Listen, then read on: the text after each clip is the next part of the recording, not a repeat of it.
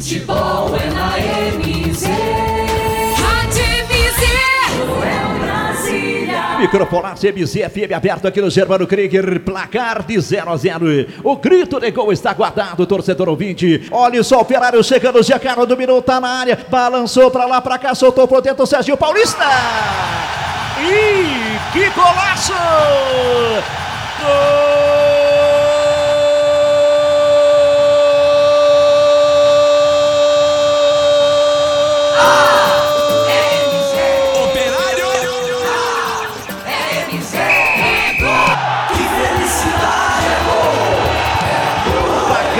Jogada, lançamento perfeito para Giancarlo. Ele entrou na área pelo setor direito, dominou, parou diante do marcador, fez o passe por dentro, chegou Serginho, Paulista. Na medida ele soltou a bomba para sacudir a rede do Paranavaí pela primeira vez, quando eram decorridos 7 minutos gravados, passados. Futebol é primeiro tempo. Serginho, Paulista é o nome dele, 8 é o número da camisa.